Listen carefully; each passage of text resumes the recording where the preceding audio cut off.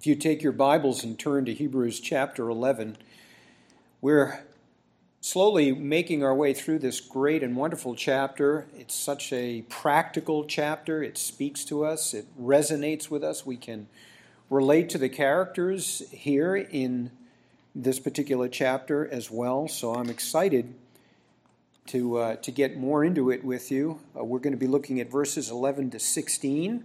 You might find your way there.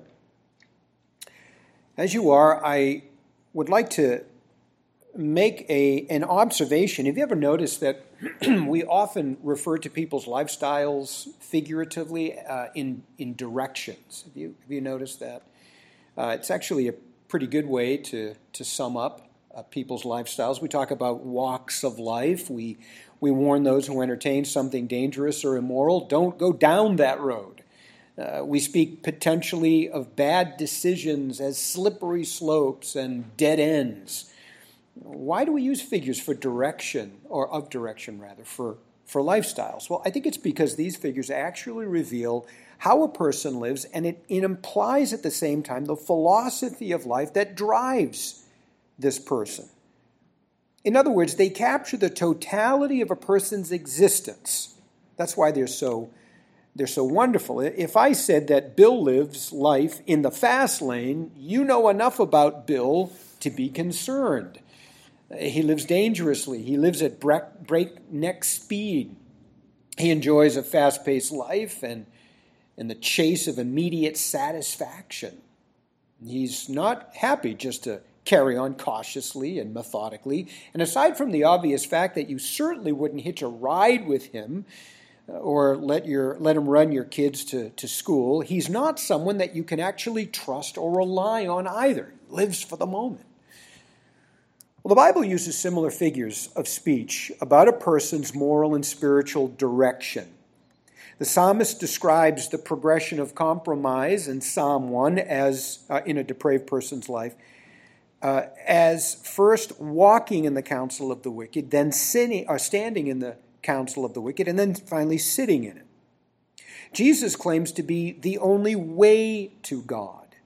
And for a short time, Christianity itself was called the way, which communicates a certain direction propelled by a specific ideology, or theology in this case. We're not limited to figures of direction, by the way. We use figures of location, too, and very much for the same purposes. For example, when someone asks you, what planet are you from? You know they're not flattering you, right? Rather, they're calling attention to the fact that you seem to be, out of touch with reality. The figure communicates fairly well, I think. Normal people don't do things that way here. Your way of doing it goes much against the norm. You act as if you are completely in a different world, or from a different world, a world that bears no resemblance to this one. The Bible also uses figures of location to address human thinking and behavior. It tells spiritually lethargic Christians to wake up from the realm of sleep, or a slumber, state of being unaware in Scripture.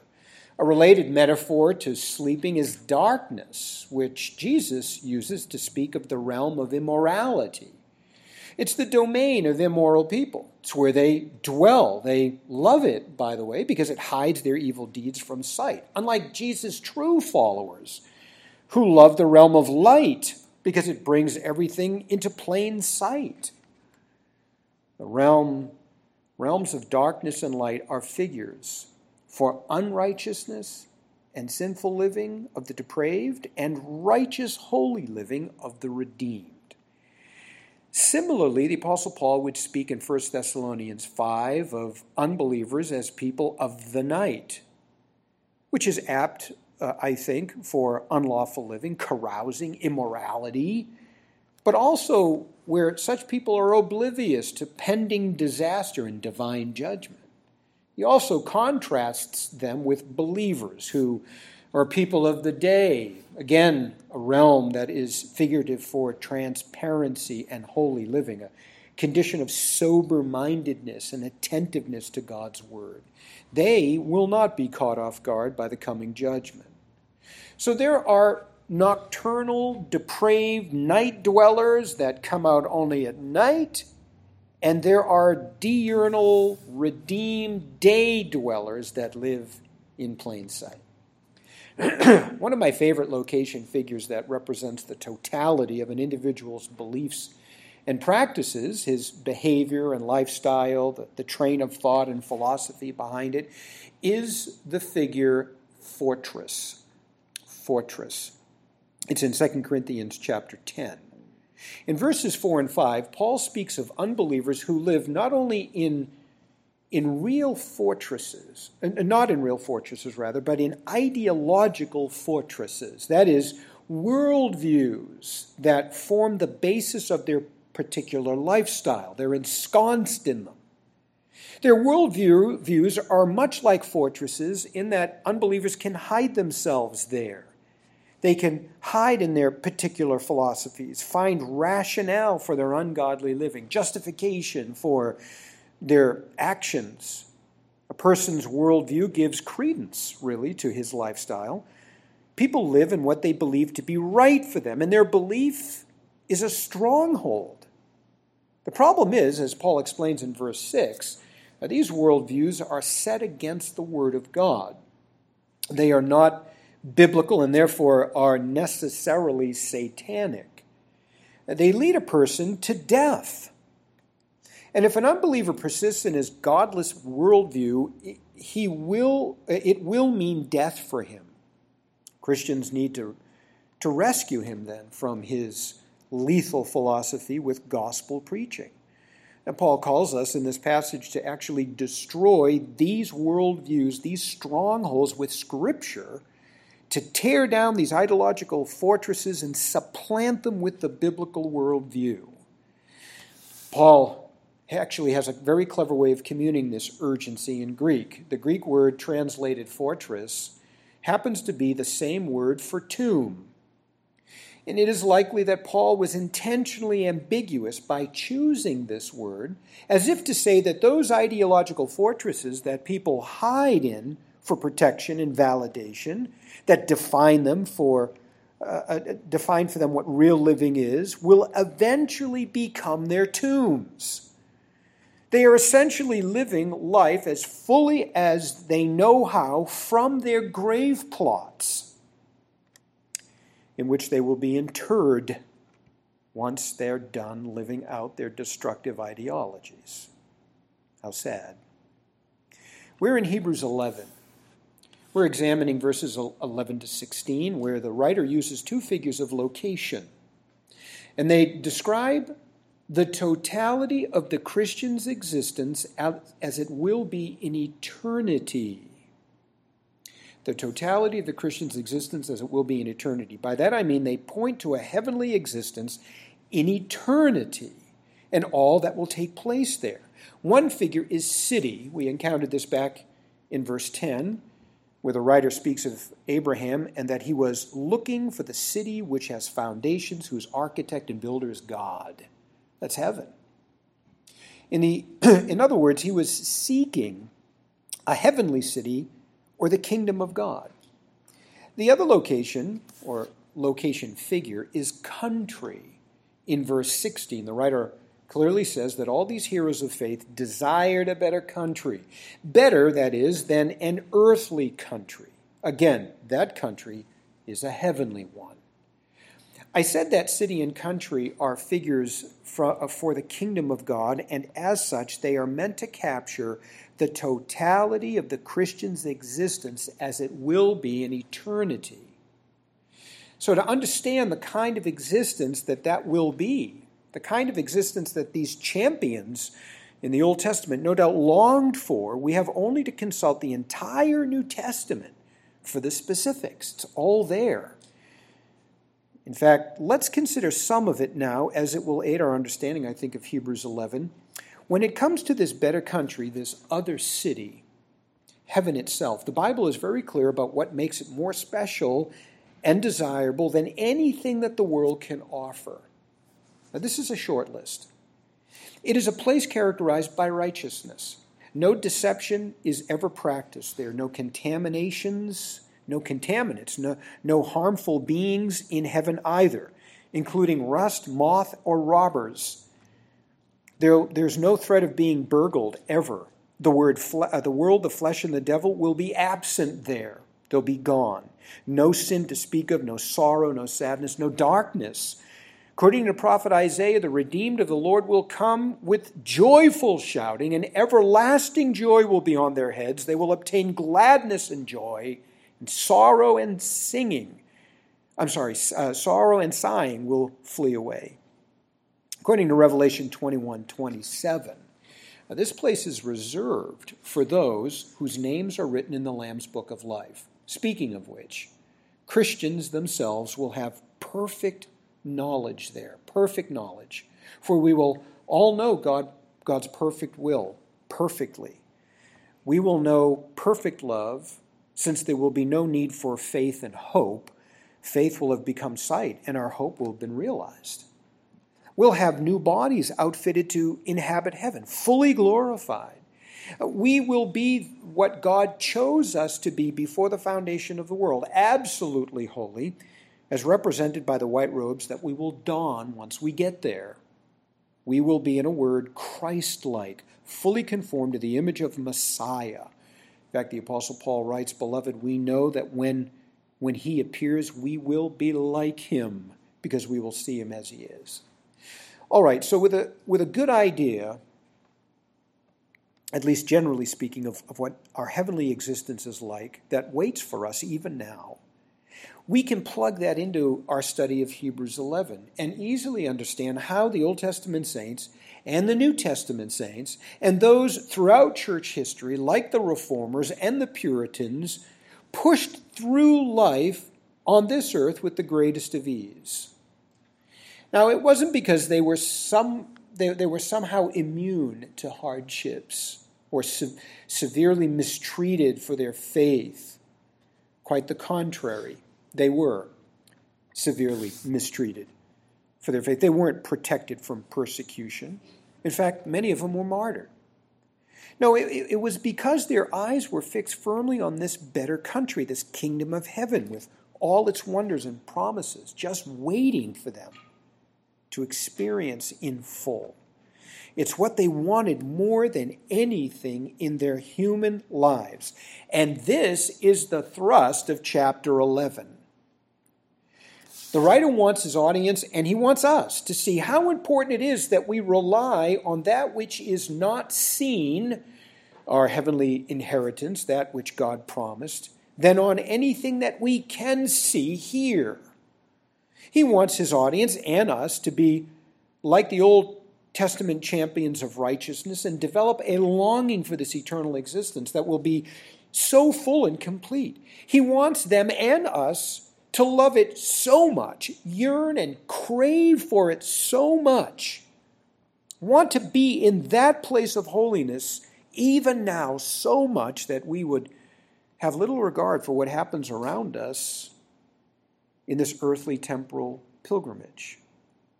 He wants their and our attraction to heaven to be greater than to anything in this earthly life that might vie against God for our loyalty. What I'm saying is a healthy, robust view of our heavenly home is in large part what makes for a strong walk in Christ. That is certainly the teaching from the New Testament. It's all over the place. Jesus once consoled his downtrodden disciples with the hope of heaven. "Do not let your heart be troubled," he said. "Believe in God, believe also in me. In my Father's house are many rooms. If that were not so, I would have told you, because I'm going there to prepare a place for you. And if I go and prepare a place for you, I am coming again and will take you to myself, so that where I am, there you also will be." That's why they should not let their hearts be troubled. Paul writes at the end of his life to his dear protege Timothy that his time to depart this world was at hand. And he spoke of it in such a way that it actually makes us envious of his leaving. "I have fought the good fight. I have finished the course. I have kept the faith. In the future, there is reserved for me the crown of righteousness, which the Lord, the righteous judge, will award to me on that day. And not only to me, but also to all who love his appearing. Isn't that wonderful? That was his thinking. And there's no question that heaven was his incentive to fight well. A bit further on, he gives this testimony. At my first defense, O Timothy, no one supported me. All deserted me. May it not be counted against them. But the Lord stood with me, and he strengthened me, so that through me the proclamation might be fully accomplished, and that all the Gentiles might hear.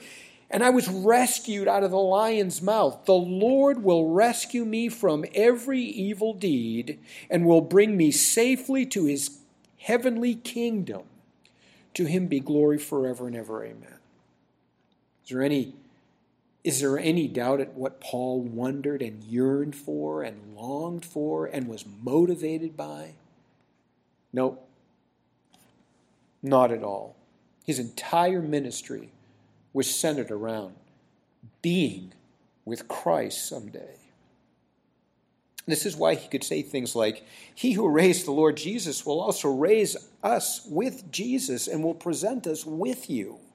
This, by the way, is in a context of severe persecution, 2 Corinthians 4. We do not lose heart, but though our outer person is decaying, yet our inner person is being renewed day by day. Our momentary light affliction is producing for us an eternal weight of glory far beyond all comparison. We look not at the things which are seen, which are temporal, but the things which are not seen are eternal. That's what he looked at. That's what he chased after. That's what he sought. With this in mind, we can understand better what was Abraham's motivation to holy living. It was heaven, the heavenly city, the better country. And this is a motivation that belongs only to those who live by faith. In case you've missed it, let me review the writer's main points with you that we have seen so far. The first three from Abraham's life. We said first that faith obeys, and that's not just some abstract truth, beloved. That is a truth given in context for encouraging those who drift, those Christians who are drifting. So we might clarify that and say that faith obeys no matter what. No matter what God calls me to do on this foreign soil, no matter what the consequences are for doing it, I will do it. For the first century Jewish Christians and us, that means to worship and serve the Lord faithfully in anticipation of the coming kingdom, and to receive well any persecution and hardship that results from that kind of worship and that kind of living. What next? We said faith abandons all for God's blessing. It abandons all. A determination to obey the Lord no matter what becomes easier when you've abandoned all that the world considers significant for a meaningful life. You know, the quality of life kind of stuff. You have God's blessing waiting for you, waiting for you. You're not concerned about material things or property any longer. You have a great inheritance. You don't care about being popular or well-liked because the Lord has regarded you and has made you a fellow heir in his kingdom. You can be ostracized by family or religious orders. It makes absolutely no difference. You see, what holds the interests of and motivates non-Christians are temporal and earthly. They fade away. But the kingdom and kingdom living in full someday is eternal and heavenly, and that is what we seek. It far outweighs the best that the world has to offer. So let's go. Let go of all in this life that has a hold on you. Let goods and kindred go, Luther wrote. This mortal life also. The body they may kill, God's truth abideth still, and his kingdom is forever. The third truth, rather revolutionary, I think, went like this. God's earthly temporal blessings amount to a mere foretaste of greater eternal blessings. So we should be thankful for the former, the earthly blessings, but strive for the latter, the eternal blessings. For the Christian who obeys the Lord no matter what and has abandoned all worldly pleasantries that might tug at his soul and lure him away from his focused march toward the kingdom of God, so that everything really pales in significance to what awaits him in heaven, he goes even further. He goes even further. Not only does he obey no matter what and abandons all, but he ties temporal blessings that he has received from God to heaven, not to the earthly existence. Do you remember this? We made much of this last time. We said that many Christians who are not heavenly minded, but rather earthbound, mistakenly tie God's temporal blessings in life to their earthly existence. And they view these blessings as what makes life worth living now. Life is hard, they say, but God's blessings make it all worth the trouble. Well, that sounds spiritual enough, but it's really a defeating view of blessings. It's defeating. The Christian who lives by faith in the future promises of God, who views his life here really as a pilgrimage, will not put permanent roots down, and nor will he understand God's blessings as what makes for the quality of life.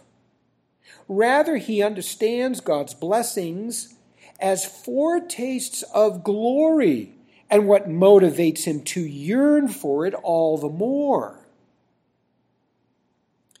But God heals you from a terminal illness. It is not so that you can enjoy life to the fullest here on earth. It is so you would be reminded of how great life will be for you in the kingdom. So look forward to it and use the blessings to motivate you toward it. We come now to verses 11 and 12 and the fourth truth that the writer has. They're all revolutionary. Here's how it goes. Faith overlooks physical handicaps and enables us to live for God's covenant promises. It overlooks handicaps and it enables us to live for God's covenant promises. Verse 11, by faith, Abraham was enabled to become a father, even though Sarah herself was sterile and beyond the normal age of childbearing, because he regarded as faithful the one who had made the promise. You might be wondering, what version are you reading? A little bit. I'll get to that in just a moment. Anyone who considers Abraham's life will readily see that he experienced miraculous events that were beyond the realm of possibility and defied the laws of science. God's miracles are easily recognized, you see, by those who see with the eyes of faith. Now, verse 11 is rather difficult to translate, and it has led to many different translations. The most popular among these many different ones is our English Bible, or most of our English Bibles, which makes Sarah the subject of verse 11. So the NASB, the NIV, and so on, I'll give you the NASB reading. It says, by faith, even Sarah herself received ability to conceive, even beyond the proper time of life, since she considered him faithful who had promised. But this is not the best translation option, as far as I'm concerned. Abraham is likely still the subject of this verse for at least two reasons. First, he is the subject of the entire section. So it seems rather odd that Moses would break in this section, make Sarah the subject of this verse, and then go back to Abraham again as the subject of verse 12. Just doesn't seem logical. Second, the difference between whether Abraham or Sarah is the subject of verse 11 depends on how one interprets the cases of the Greek nouns in verse 11. And you say, that all sounds Greek to me. Right, so let me just give you, or just say rather, that Greek nouns tell you whether they are the subject, the object, or the indirect object of a sentence simply by the way they are structured.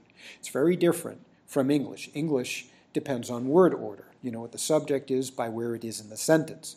Greek has a little tag on its nouns that say, I'm the subject. I'm the object. I'm the indirect object. So these indicators are built right into their forms. Now, sometimes the form is ambiguous. In other words, it's hard to tell whether it's a subject or an object or an indirect object. And you have to make a decision as to the best way to translate them. So I have made a decision, and my decision is reflected in my translation. It is an alternate one. And by the way, I'm not alone in my translation. So here it is. By faith, Abraham received power to become a father, even though, parenthetical thought, Sarah herself was sterile and beyond the age of childbearing. End of parenthetical thought. Because he regarded as faithful the one who had made the promise. Now, it's really more complicated than that, but we don't have time, and I doubt I would do a good job in explaining it to you. So you'll have to just, for sake of argument, take my translation and then say, what next? Well, there is this nagging question, how Abraham received power to become a father by faith. I mean, that's a legitimate question. Abraham received this power from God. He didn't generate it by faith, right? Whether we're talking about Sarah or Abraham, the question still remains. In other words, Abraham's faith is not what caused the miraculous birth of Isaac. Don't make that mistake. And if you know the true account of Isaac's birth, you know that the Lord gave both Sarah and Abraham the ability to conceive and become pregnant in their old age. She at 90, he at 99. God overrides the laws of science. He overrides the laws of biology to have Sarah conceive when she couldn't naturally. Abraham's faith didn't do that. God himself did that.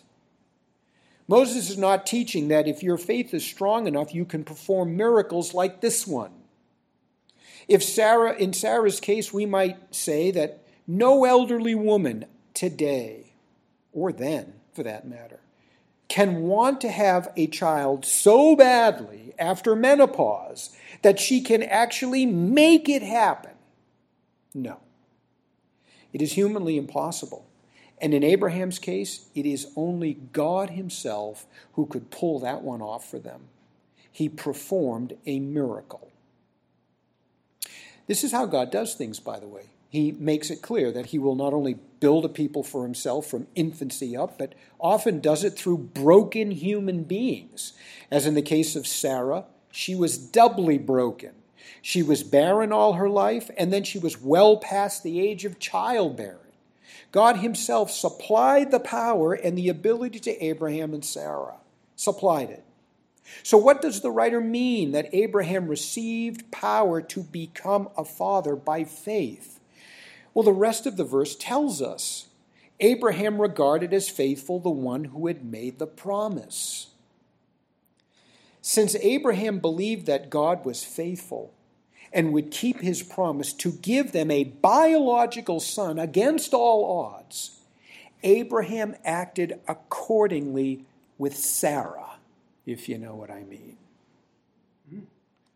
Bottom line here is simply that Abraham and Sarah, who are one in God's eyes, lived their lives on the covenant promise of God, believing them to be real and operational.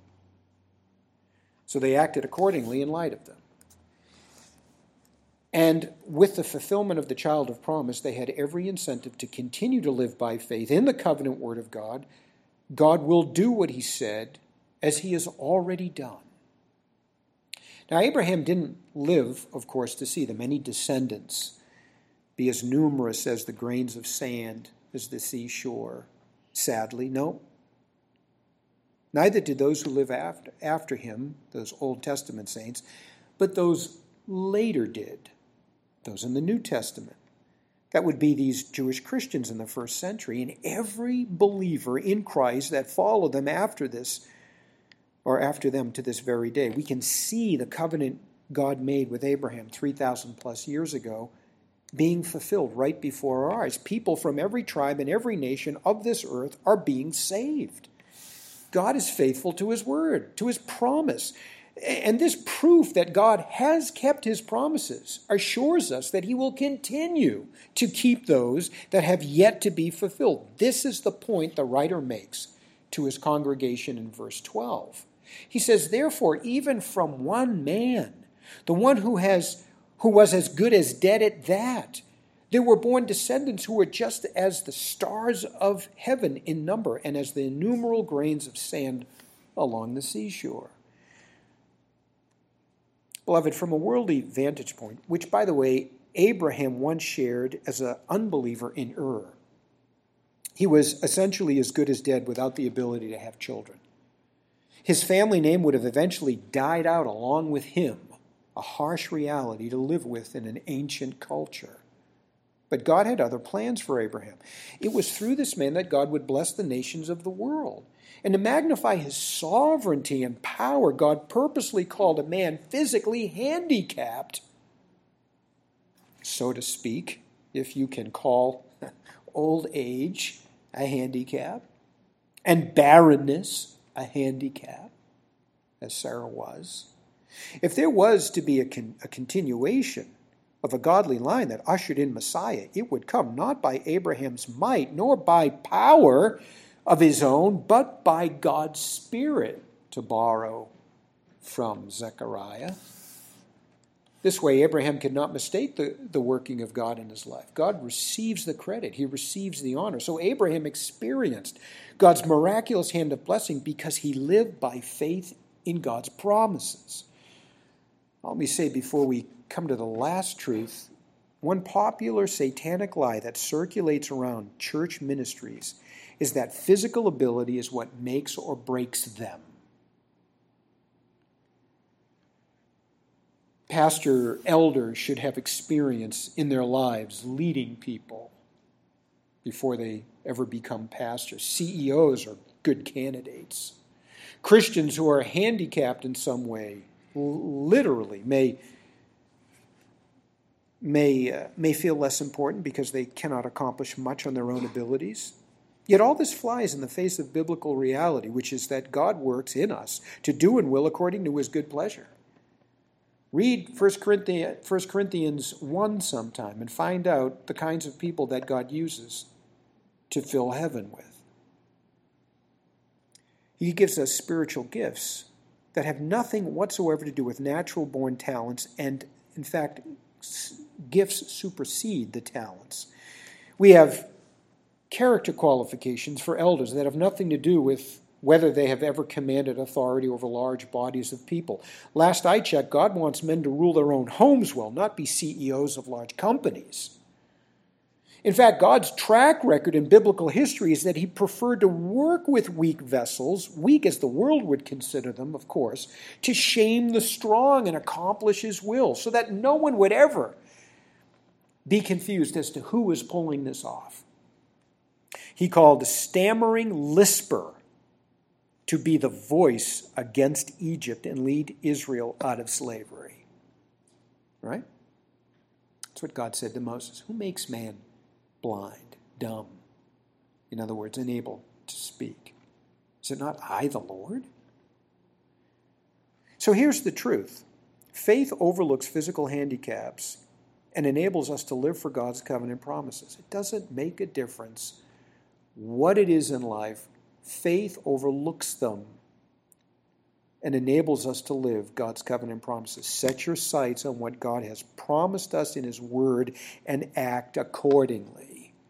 No matter how old you are, and no matter what your problems might be, no matter what your handicaps might be, pay no attention to your weakness. In fact, Paul said that God's power is magnified in them. Right? Last truth here. Faith makes God's future promises a present reality. I love this one. It makes God's future promises a present reality. Now, these 4 verses are really the crux of the entire chapter. They spell out for us exactly what it means to live by faith in God and his covenant promises. And I want you to grasp it, and it is essential that you do if you're going to live this way. To live by faith in God's covenant promises really means to anticipate them, and that is the next best thing to experiencing them in full. So you cannot experience them in full now because you're not in heaven. But the next best thing is to anticipate them in such a way that they become reality for you now. That's why anticipating them is the next best thing, to experience them in full. Notice that the writer makes the point in verse 13 that all these died in faith without receiving the promises. Do you see that? They died without ever receiving the promises. Now, Abraham died before seeing Messiah come to earth and usher in the kingdom. He didn't see most of God's covenant promises manifest in real time. None of the Old Testament saints did. But please understand that longing for their rightful inheritance in Messiah was enough to make the difference in their lives. These Old Testament saints are hailed as heroes of the faith, not because they saw the promises fulfilled, but because they anticipated them to such a degree that became reality for them in their lives. They didn't have to see the fulfillment of God's covenant promises to know that they were there or to live triumphantly for God, right? Just knowing that what God promised belonged to them and would eventually become reality for them, even if in death, was enough. Notice what the writer says in the rest of verse 13, but having seen and welcomed them from a distance. Oh, there's no question that living in anticipation of what awaits us is the secret to a strong walk of faith. That's why I said anticipating God's covenant promises is the next best thing to experiencing their fulfillment. Now, these saints saw the heavenly kingdom and all that it represents with the eyes of faith. They welcomed the fulfillment of God's covenant promises from a distance. That means they joyfully welcomed what a new life with Messiah in glory would mean for them. This fourth truth that I stated a moment ago is that faith makes God's future promises a present reality. Here and now, when a believer is as excited about full redemption that awaits him in glory, the eternal and abundant life, the perfect fellowship both with God and with God's elect, the continual joy, the heart of thanksgiving that echoes out praise to God continually, and everything else that we've already described earlier about heaven, he anticipates that by enjoying it as much as possible right now. That's right now. Are you saying that we can start enjoying our inheritance now? Yes, exactly. Having a relationship with God is part of that inheritance. And the rest that awaits we can enjoy by preparing ourselves for it. How do we do that, by the way? How do we prepare for what awaits us? Because we love it and enjoy it. We enjoy, or looking forward to its enjoyment. Well, we prepare by investing in it, by building with precious and costly stones, using the life that God gave us for His purposes and His will, glorifying God in our bodies, Paul said, carrying on in our spiritual lives in the way that we know we will in heaven someday. That's how we live in anticipation of it and how we enjoy our inheritance. Now we strive to be perfect in our communion with God, in our fellowship with others, keeping close accounts with each other that we might avoid conflict, because there are no conflicts in heaven. You see, when a believer lives on earth as he will in heaven, as much as he can, he will have absolutely no need or desire for what the world offers, none at all, nor be moved by what the world can do to him. None of that is of any consequence anymore. Part of welcoming their inheritance from afar, of anticipating it, was to live as if they had already received it. That was certainly true of Abraham and the other saints mentioned in chapter 11. They confessed that they were strangers and exiles on the earth. They made it clear to all around them that this earth is not their home. Their interests, their loves, their Lord are in another country, a heavenly country. Christians are strangers in this world. We don't belong to it. We live as exiles away from our native heavenly country. Look at verse 14. For those who say such things, make it clear that they are seeking a country of their own. Did you catch that? Their own. Seeking a country of their own. This inheritance is ours. It belongs to us. God gave it to us. And we make it clear to the observing world around us that we're seeking it.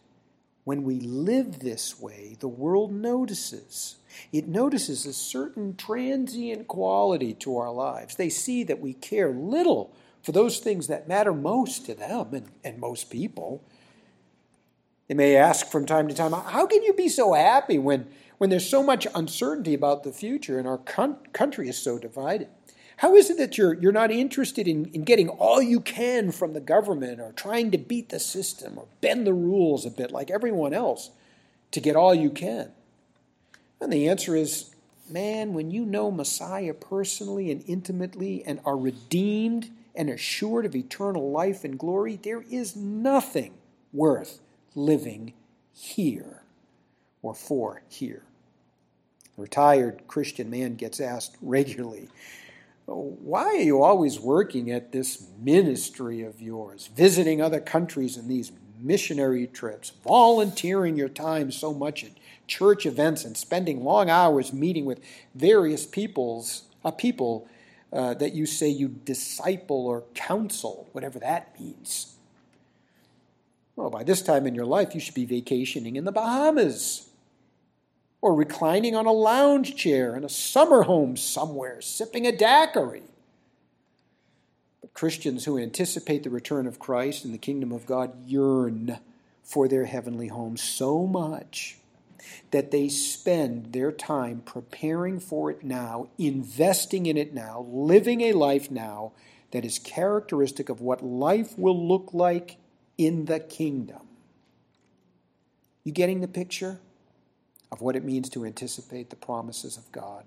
We mentioned how the New Testament also uses directional figures to talk about a believer's life. A penetrating example of this is when Jesus tells an overzealous follower who wants to follow him on his own terms, no one, after putting his hand to the plow and looking back, is fit for the kingdom of God. When you're all in for Jesus, you're all out for him as well. Did you get that? If you're all in for Jesus, you're all out for him as well. There are no quid pro quos to the gospel, no divided loyalties in the Christian walk. The writer makes this point in verse 15. Indeed, if they had been thinking of that country which they left, well, they would have had opportunity to return. But as it is, they desired a better country, that is, a heavenly one. Neither the riches of Egypt nor the pleasantries of this world could rest their hearts and draw them back to a life without God. That life no longer held any redeeming value and no allure, beloved. It was human, earthly, passing away, depraved, powerless to offer eternal reward. Their desire for heaven was their preoccupation. It needed to be the preoccupation of these first century Jewish Christians as well, and it needs to be the preoccupation of all Christians. The writer concludes, therefore God is not ashamed to be called their God, for he has prepared a city for them. Far from being ashamed to associate with his elect, God loves them and has prepared a city for them. You going there? Is it your city? Let me ask you, what planet do you come from? What do you communicate to those around you about your true home and about how much you long to be there? Is it in the way you handle crisis and pain, tragedy, riches, popularity, retirement, aging, your work ethic, your parenting, your marriage, your health? Is your relationship to your inheritance radical and demonstrable? Do you live in light of it, arranging the manner of your living around receiving what belongs to you in Christ? Do you long for it, thinking of it often, desiring it more than anything else, and to the point that nothing else really matters that much to you on this foreign land?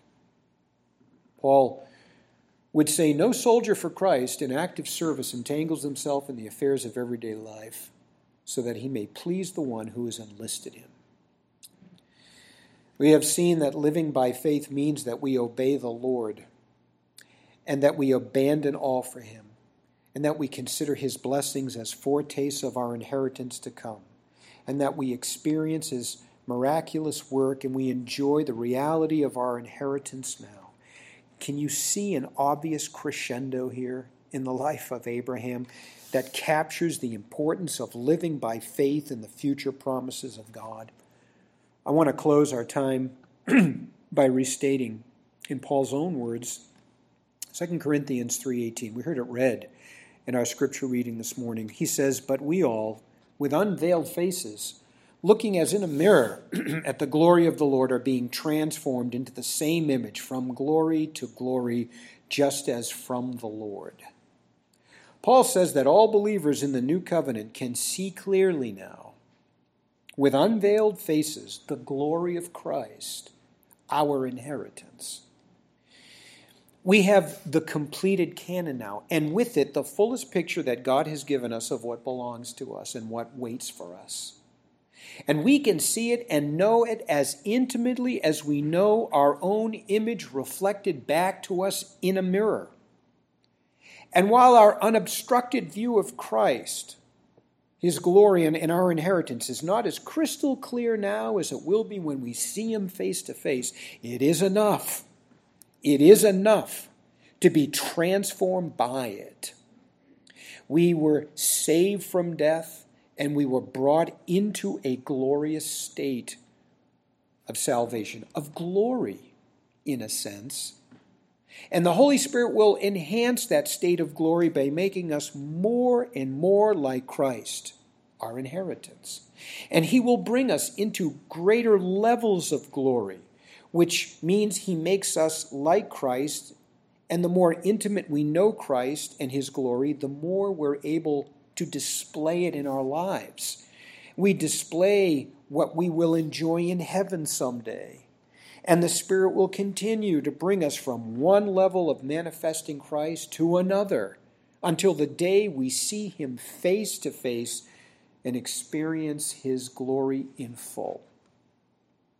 Beloved, do not let anything in this earthly, temporal, fleeting and falling world obstruct your view of what is yours in glory.